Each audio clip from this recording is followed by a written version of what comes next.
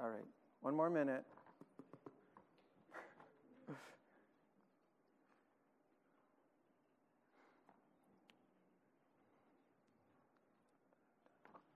So I'm not actually going to go over all the questions, the answers right now. It'll become clear as we go through, I think, right?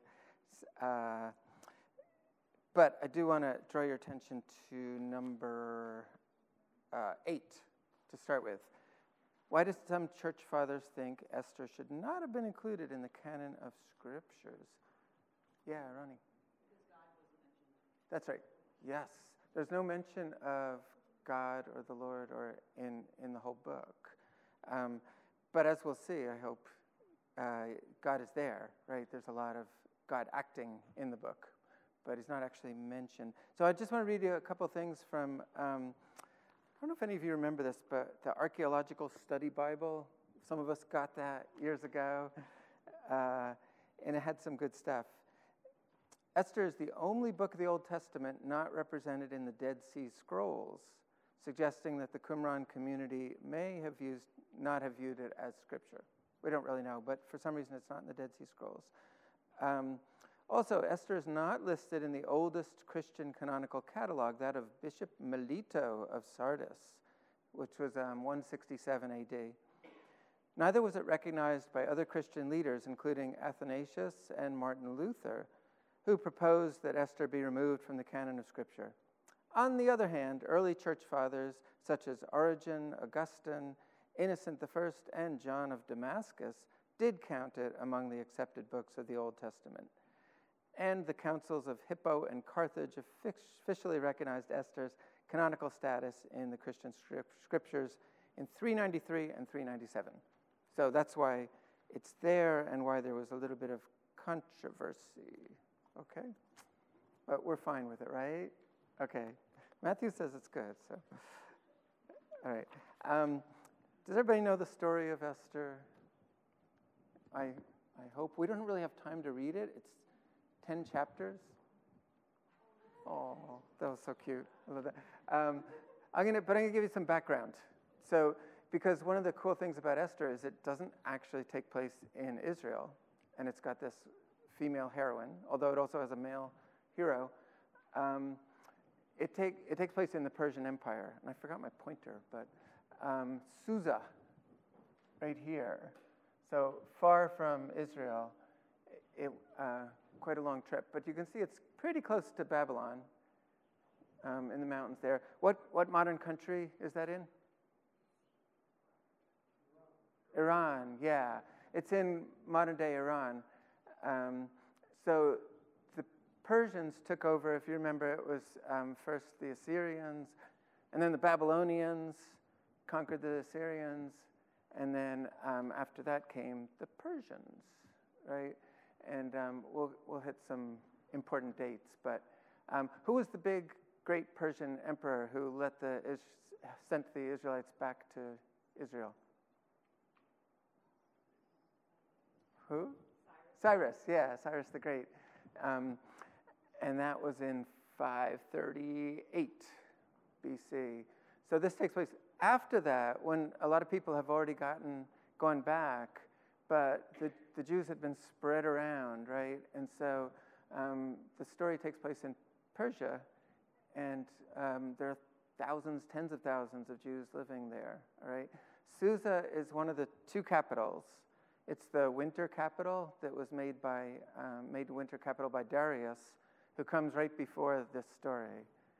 And he's also the one with the chocolate bunny thing, the Darius, right? Okay. Persepolis was the other capital here. So hopefully that helps a little. The red line is the Royal Road. They had this like Pony Express kind of thing where they would send out, and that comes up in the story, send out fast horses, and they could send messages throughout the empire. And you can see it was the biggest empire of the time. Up until that date, it was the biggest. So, historical timeline, important things. 597 BC is when Nebuchadnezzar defeated Jerusalem, and he took King Jeconiah, the prophet Ezekiel, and many others to Babylon. Now, 10 years later, the Egyptians decided to rebel against the Babylonians, and Zedekiah, who had been put in place by Nebuchadnezzar as the puppet king, he allied with Egypt foolishly and rebelled. Nebuchadnezzar came back, destroyed the whole city, and that's when the temple was destroyed. The city wall, the temple, and everybody was taken off into captivity. Not everybody, but most people. So fast forward 50 years, 49 years, and there's Cyrus the Great. He conquered Babylon after the writing on the wall, in 539 BC, and he sends people back. Then along comes, in our Bible, he's called Ahasuerus, is the king of Esther, but most people identify him with Xerxes, all right? So Xerxes, and that's kind of a problem with the names throughout, like everybody has two names and different names, but if we assume he's Xerxes, he began reigning in 486 BC, after Darius died. He was obsessed with conquering Greece. So I'm not suggesting you should see the movie 300, but that was about like him trying to conquer Greece. But if you've heard of the pass of Thermopylae, it was this narrow pass, and the Spartans were holding it. And according to Herodotus, the Greek historian, there were like 2 million soldiers, Persians, right? Maybe, historians think maybe 500,000. But still, it was a huge, huge army. And they were held off for days by a few thousand people, 300 Spartans and some Thebans. But eventually they got through, and they came to Athens, and Athens had been abandoned. Everybody got in ships, and they burned Athens. But he ran into this big battle at Salamis, from which we get salami, and was defeated. Don't believe anything I say, sorry. Just making it up. He was defeated, and since he didn't have his ships anymore, he had to go back across. There is a little bit of a funny story about Xerxes, and it kind of tells you something about his character. They get to, I can go backwards, right? Yeah, they had to cross this whole way, right? They're going, and they get here to the Hellespont, and they had to get across, and he wanted to come down and conquer Greece.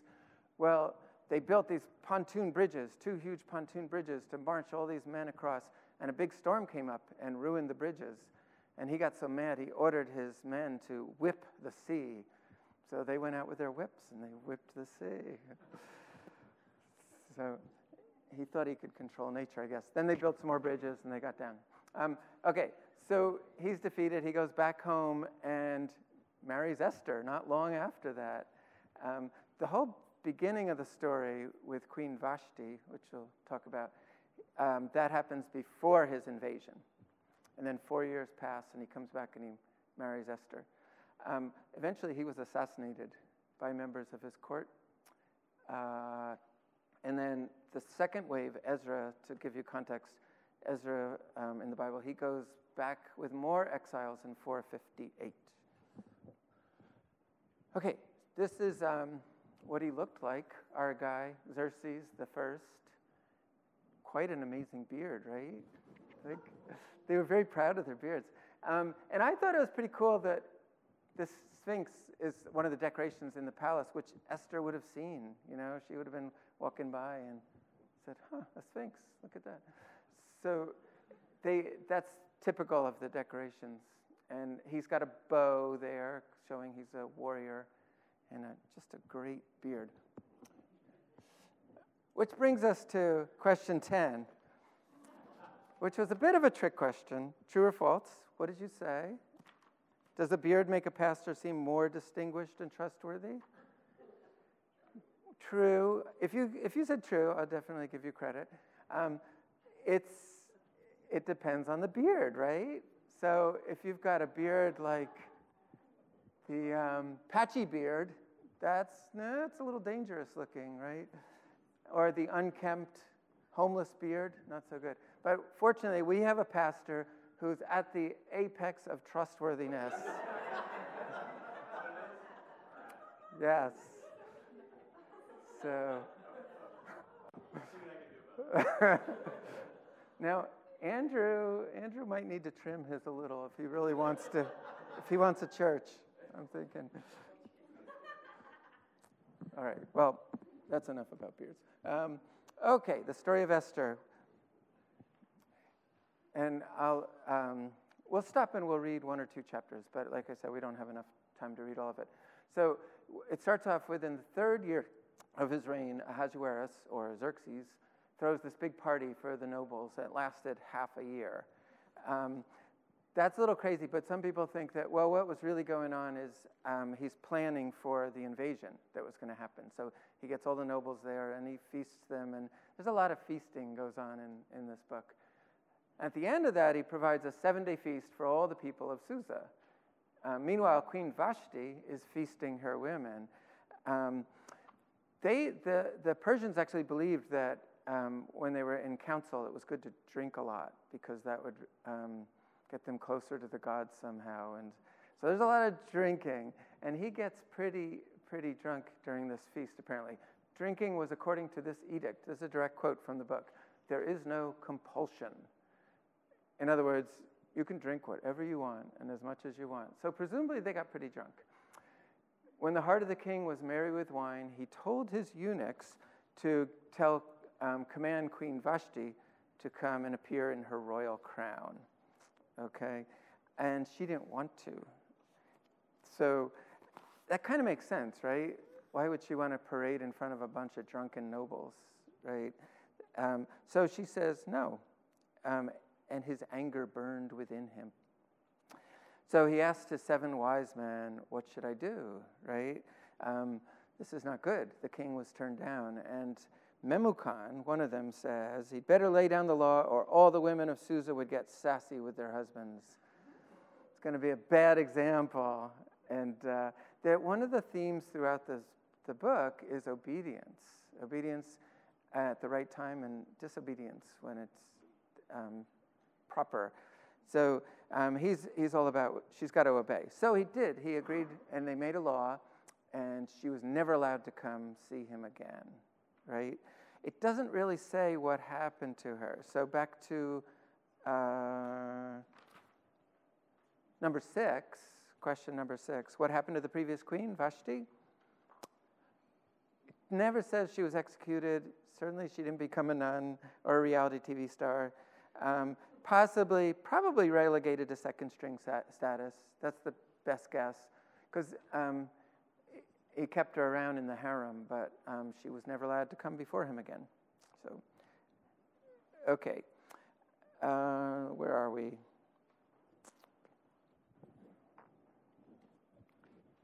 So every man's supposed to be in charge. Now, eventually, he gets back from the war in Greece, and he says, I don't have my queen, missing my queen. So they say, that's okay, we'll gather up a bunch of women for you. And they pick throughout the empire beautiful women, and they all come, and they prepare them. They have this 1-year beauty regimen. So one of them was Hadassah. In the story, it said that her name was Hadassah, which means myrtle or wife. That was also a question, wasn't it? But Esther, the name Esther means star. So her Persian name was Esther. If you said star or myrtle, you get credit. Either one is fine. If you said camel maiden, just go away. Okay. All right. Teresa, you didn't get a quiz. You have to take the quiz. That's okay. You get a deduction. All right. So the weird thing about Esther, the name Esther, is some people think it came from Ishtar, which is a Babylonian goddess, and that Mordecai came from Marduk, who's a Babylonian god. So they're not Hebrew names. They were given them took on these pagan names. But Hadassah is a good Jewish name. All right, so she was a good girl. She was smart. She was beautiful, and she became a favorite of the head eunuch. There were a whole bunch of eunuchs there. I was going to make a joke about operating systems, but I won't. The time came for Esther to spend an evening and a night with the king, and normally a woman would never see the king again. It was just like one day, that's it. You go to the harem. You go to a different harem. So there was the harem for the virgins, and then there was the harem for the concubines. And this guy had lots of concubines. However, she listened to advice. She listened to the head eunuch who said, this is how you should dress. Be simple. Don't put on a whole lot of makeup and stuff. And she took his advice. And aside from that, she had a great personality. She was a nice person. And the king fell in love and made her his queen. The king loved Esther more than all the women, and he made her his queen. They had another big feast, of course. Meanwhile, her cousin, Mordecai, so when I was growing up, I always thought he was her uncle, but he's actually she was the daughter of his brother. So they were first cousins, but he treated her like his daughter and took care of her. So she's an orphan, which is an important point. Defenseless orphan far away from the promised land, right? He told her, don't tell anybody you're a Jew, and don't tell anybody you're related to me. But he would hang out at the gate and get word of her from the people who'd come in and out, right? And maybe he had a minor position. We don't really know. But he kept tabs on her, okay? Well, while he's hanging out there, he overhears these two guys talking about assassinating the king. And he told Esther about it. She told the king, although she couldn't just go see him, but she let the king know. And they caught the guys, interrogated them, and found out it was true. And so the plot was stopped. Okay? Everybody with me so far? So now, the thing about this story is it's not just history, it's really a good short story. It would make a great story. You've got drama, you've got tension, you have good characters, an evil character, and the good heroine. And there's a climax, and then there's a little denouement. So at this point, Haman enters the story, and he's the bad guy, right? So Haman, we're told, is an Agagite, which sounds like a mineral, but probably not. So an Amalekite, maybe? So Agag, does anybody remember Agag? No. Well, yes, he hacked them to pieces. Because Saul, the Amalekites were the evil people, right? They were terrible to the Israelites. And so God had Saul attack them, and he defeated them, and he wasn't supposed to take any plunder, and he was supposed to kill them all. But he didn't kill Agag, and he kept a lot of plunder. And remember Samuel said, why do I hear the lowing of cows and the bleating of sheep? Something like that. So Samuel comes in, and they bring in Agag, and Agag says, surely the fear of death is over. And he was wrong, because Samuel takes a sword and hacks him to death. So that was kind of gross. But it is possible that the Amalekites, some of them were also deported, and that Agag is that Haman is a descendant. The reason that's important is because Mordecai and Esther are Benjamites.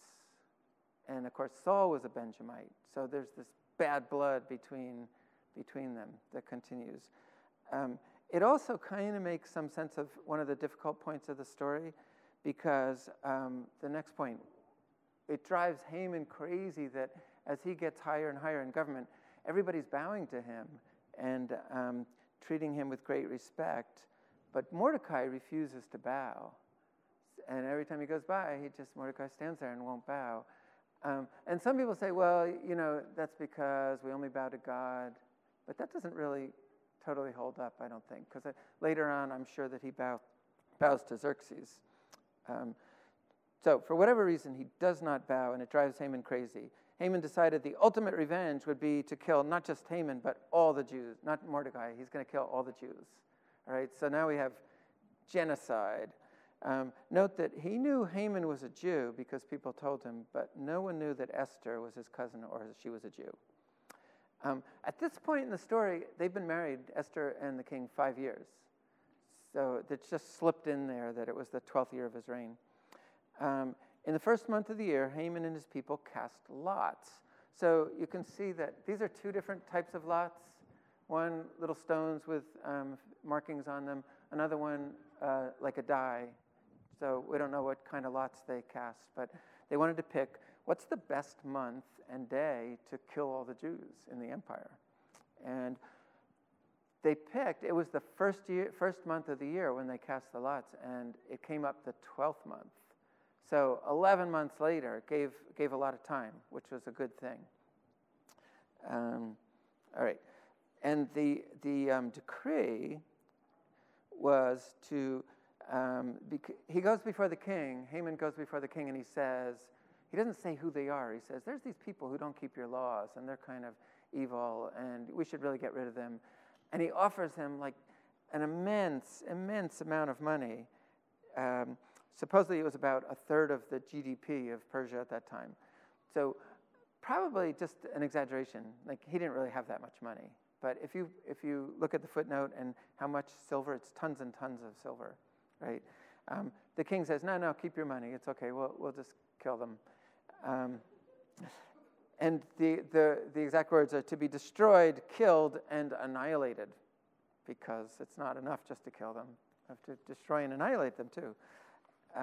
So things are looking bad, right? And we get to chapter 4. Ian, I wanted to ask you this. Would you read chapter 4 for us?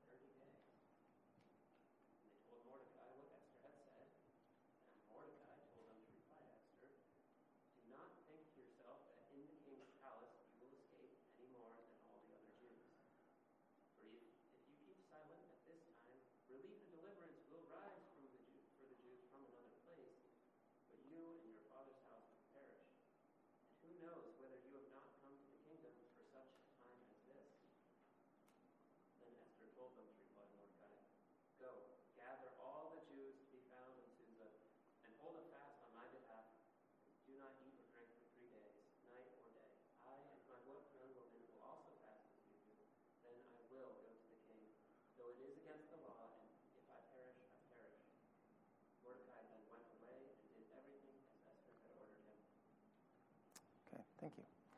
So I think that's a key part with some great quotations there, right? Where the famous one, I think there was even a movie named after it, right?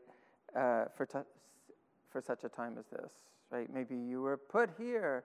Why are you not back in Israel? And why did you have to marry this guy with a big oily beard, like, who's got tons of concubines? It couldn't have been actually that wonderful for her, but she was put here for a purpose, he says.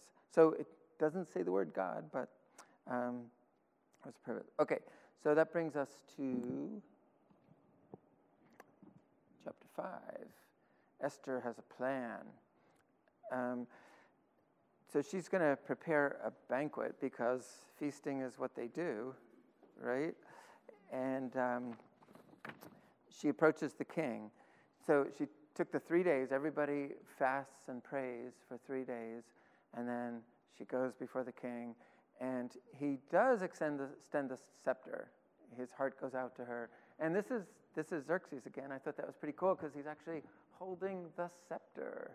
And there it is. So that very scepter he extended out to her and said, "What is it?" And then because they do this whole hyperbole thing, he says, "Hey, whatever you want, up to half my kingdom." And I don't think he really meant it. She said, "Yeah, I'll take the western half. That sounds good." But she doesn't, because this is the way you do things, she doesn't come right out and say, "This is what I want." She says, "Hey, come to a feast. I want to give you a banquet." And Haman, too. And, of course, Haman, this is great because, like, wow, I'm with the king and the queen. So they go to this private feast. After she had softened them up with the feast, she requested another feast because he says, "So what is it? What do you want? I'll give you anything, up to half my kingdom." And she, so you have to think about this. Was this a wise move or a foolish move? Because when you see what happens next, it could have been disastrous, right? She doesn't tell him yet. She says, "Come back next day and we'll have another feast. And then I promise I'll tell you." Haman is psyched. He considered himself a favorite with the queen. But when he passed Mordecai, quote, "neither rose nor trembled before him." It would be cool if people trembled before you, wouldn't it? Just shake when they go by. But no, he didn't tremble. He told his wife and his friends all about his treasures and his honors, and he says, "I have this, and then I'm so..." But nothing, it doesn't mean anything to me, because that stupid Mordecai refuses to bow down to me. And so the world is dark in his eyes because of Mordecai, which is pretty sad, right? He's got to have everybody bowing down to him. So his wife, Zeresh, helpfully suggested having a 75-foot gallows built. He said, "Why didn't I think of that?" And asking the king in the morning to hang Mordecai on it. So there's the tension, right? It could be too late. By the time Esther gets around to putting in her request, Mordecai could be dead. So he does. He has the gallows made, and what happens? That night, the king couldn't sleep. To help induce drowsiness, he had them read from the book of memorable deeds. After a long night, they got to the part about Mordecai foiling the assassination plot. And the king asked, "Well, how did he get rewarded?" And they said, "No, nothing, really. We didn't give him anything." He said, "That's not good." Just then, Haman shows up. And he doesn't show up in the inner court because you're not allowed to go to the inner court. He's in the outer court. And the king says, "Well, who's out there in the outer court?" And archaeologists have actually found these courts, and there are 3 courts. It was this huge, like 10-acre palace, which is kind of cool. So they say, "Well, Haman's out there," and he says, "Bring him in." And when Haman comes in, he says, "What should be done to the man whom the king delights to honor?" He asks Haman. And of course, Haman thinks, that's me. Well, what would I like? Well, what he wants above all is adulation, right? People. So he says, let's give him, take one of the robes the king has worn and the king's horse and put this guy on it and give him a nice headdress, the crown thing, and lead him through, get somebody important to lead him through the city and have everybody cheer and then say, "This is what is done to the man whom the king wants to honor." And he says, "Great, that's a great idea. You do that for Mordecai." And that, of course, is mortifying for him. So, but he had to do it because it was a command. And then it says he covered his face and he went home and he's all depressed and he tells his wife, and she helpfully says, which there's a typo there, sorry, "If Mordecai is of the Jewish faith, you will not overcome him, but will surely fall," if he is Jewish. So you're doomed, sorry. Now, Esther springs her trap. After the second feast, so now they have the feast, the three of them again, and the king's getting polluted again. And he says, because that's what they did, he says, "What do you want?" And she says, "I want my life, please." He says, if my people had just been sold into slavery, that would be fine because I wouldn't complain if the loss is greater to you than to us. More hyperbole, I think, but we have been sold, I and my people, to be destroyed, to be killed, and to be annihilated. When the king asked who dared to do this, she replied, "A foe, an enemy, this wicked Haman." And she points at, it's a great moment, right?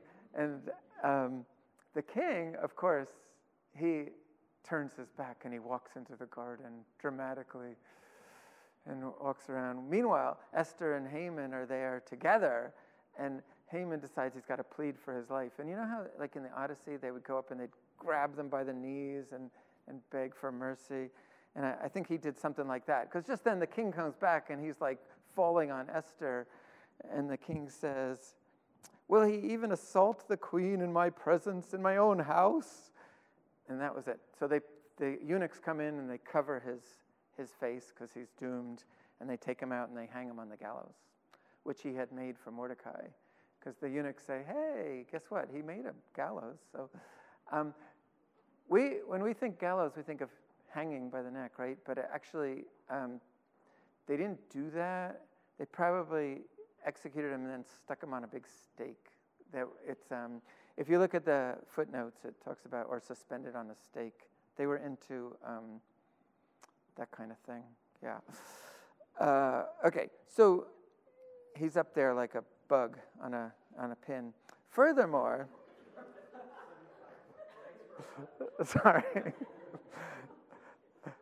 So then the king gives Haman's house to Esther because Haman is cursed now. And then she tells him Mordecai is her cousin, and he gives Mordecai his signet ring, which is a big deal because that's what you put in the seal for laws, right? And he had taken it back from Haman before they impaled him. All right, we're almost done here. Salvation for the Jews.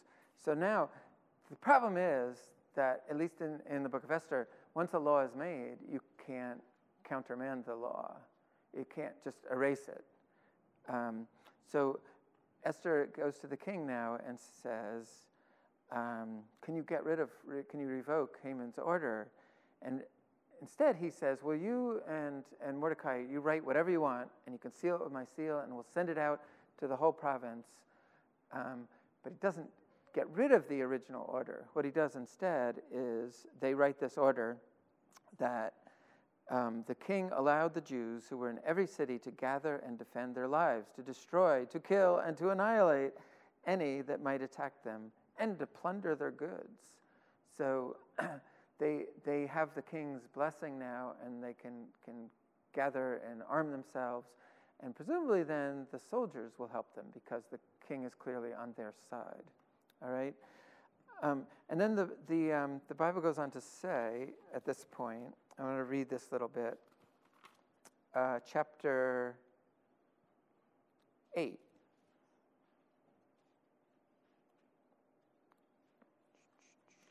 It's chapter 8,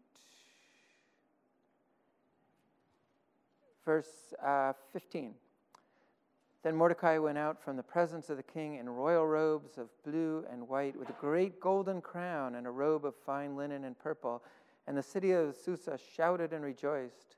The Jews had light and gladness and joy and honor. And in every province and every city, wherever the king's command and his edict reached, there was gladness and joy among the Jews, a feast and a holiday. And many from the peoples of the country declared themselves Jews, for fear of the Jews had fallen on them. Okay. In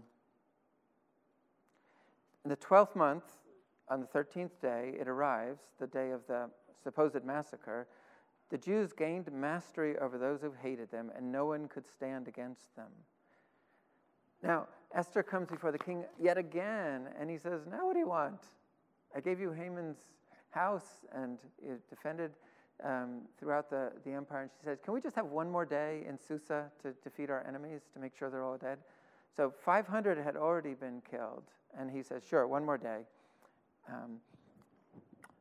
And also, she asks, can we hang Haman's 10 sons on a gallows? Because they were all killed. They had been killed during this the fight. And he says, sure. So they hang them too. Seems a little bloodthirsty, but they were already dead. Why would she do that, by the way? Why do you think she would ask for the bodies to be displayed? A very visible demonstration of what can happen. Yeah, it's an object lesson, right? And so they were a lot less squeamish than we were back then. But I think it's a warning, and everybody's going to remember that. The king is on the side of the Jews, and this is what happens. So the results, we get to the last 2 chapters. 800 enemies of the Jews in Susa were killed, 500 the first day, 300 the next. And throughout the provinces, 75,000 were killed. Yet, the Jews laid no hands on the plunder, although the decree said they could. They could take all the stuff. They didn't. They didn't touch any of it. I think that's really important. It wasn't about plundering and getting an advantage. It was about protecting themselves. On the next day, the 14th, the Jews in the provinces feasted. That day has ever after been celebrated as a day for gladness and feasting, as a holiday, and as a day on which they send gifts of food to one another. So that's actually in the story. It talks about, because the end of the story is about how the Feast of Purim developed, and that was another question. It's Purim, right? Not Mazel Tov. So why did they call it Purim? Because the die or lots that they cast were called Pur, and the plural is Purim, okay? Mordecai and Esther wrote another commandment in writing that all the Jews throughout the empire celebrate the 14th and 15th together, and they called these days Purim. Meanwhile, Mordecai became super powerful until he was second in rank to King Ahasuerus. So, who else did that happen to? Who else have we studied here? Joseph, yeah. It's a nice little tie-in to Joseph and how he was a slave. He was a slave, but he was also in prison, and he ends up being second in rank. Mordecai was this close to being impaled, and he ends up second in rank in the kingdom, and God preserves his people. So you can see why this is such a important story. It's not as big as the Exodus, but it's still, it could have been a genocide of tens of thousands, and God preserved them. The Hebrew at the bottom says Purim. So what are the 3 big things that, there have to be 3, and they had to alliterate, so this was difficult. The 3 things that Esther has going for her in this story.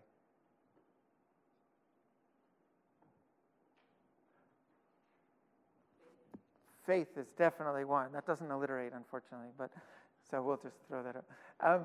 Yeah, she had to have faith in God's providence. Because what are some places where you see God's providence in this story? Yeah, absolutely. That's not a coincidence, right? The king has a sleepless night, and it comes into his mind, hey, let's read the Chronicles, right? And so that saves Mordecai right there. What else? Jay? Vanity of Haman. So that, how... He falls into the trap. He falls into the trap. Yeah, very good. His own pride. Yeah. Stephen. Well, back to the faith, she doesn't or refuses to see herself as a victim, even though a lot of calamity and malice or whatever has happened to her and her people.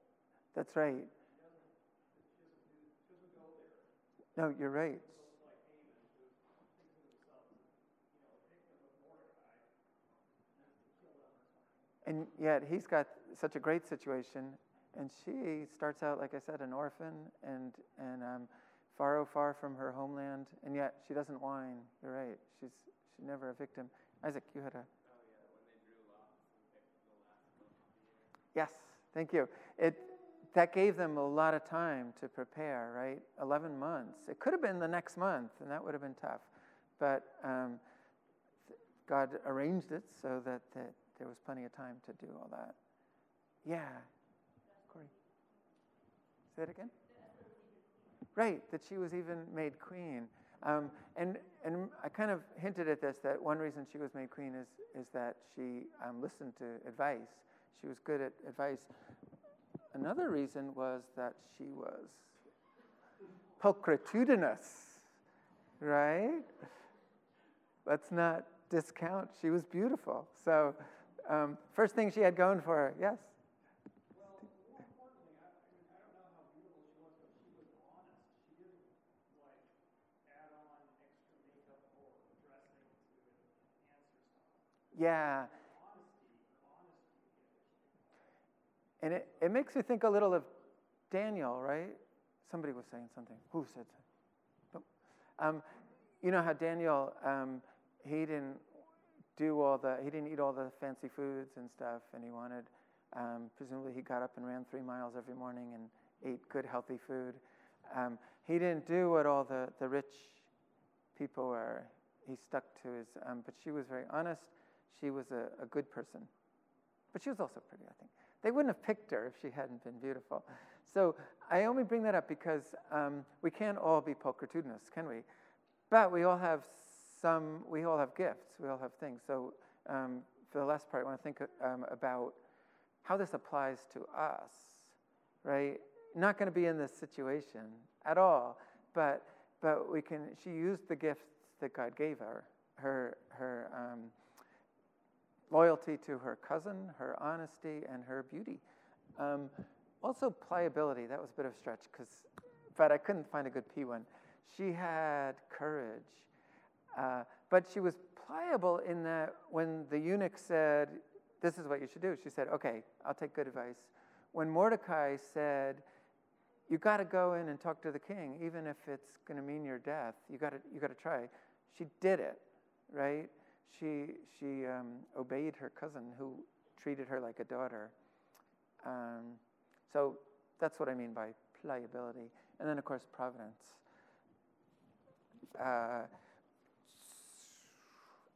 Were there any things that might have made her doubt that God was with her?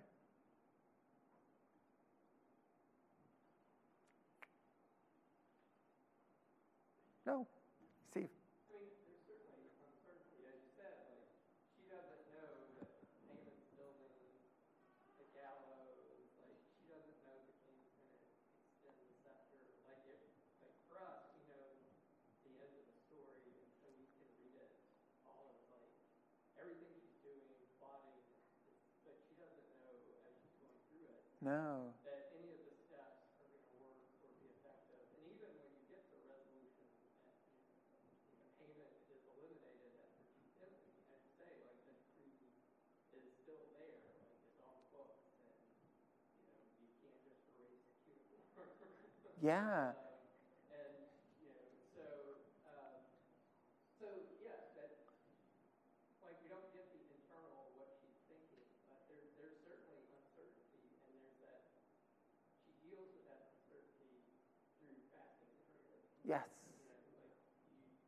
You don't do that kind of thing unless you have a sense that things are out of my control. I've got to trust God. Only God can deliver me from this situation. Yeah. So that was a key point, I thought, for us too, is that there's power in corporate fasting and prayer. And as we're trying to figure out whether we should move, buy a building or something, it seemed like a good idea. It's not the same as being slaughtered and impaled, but it's an important decision. And she does 3 days of fasting and prayer, and she also reminds me of how Joshua says, "Be strong and courageous." She is definitely courageous, but she couldn't have known how things were going to turn out. And another example of providence is the fact that the fear of the Jews pervaded all the enemies throughout. And in battle, that when you're terrified, that's bad. It's a lot about who's got the mental upper hand, and they did. So God did that. He struck them with fear of the enemies. It's just about time. So we didn't answer question 2. The woman who was supposed to die after spending a night with the ruler but saved her life by telling him stories. That was a trick question because it was certainly not Esther. It was Scheherazade. The 1001 Nights, right? The Arabian Nights. So if you haven't read it, you should read that. You got it right. Yes. Okay. Excellent. I think I answered all the others, except number 1 is Haman.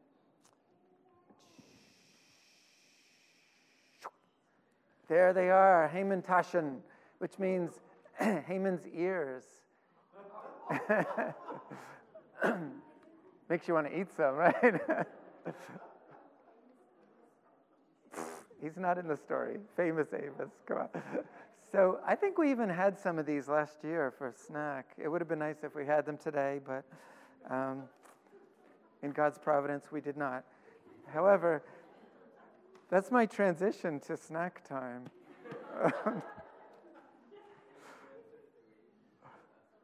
What?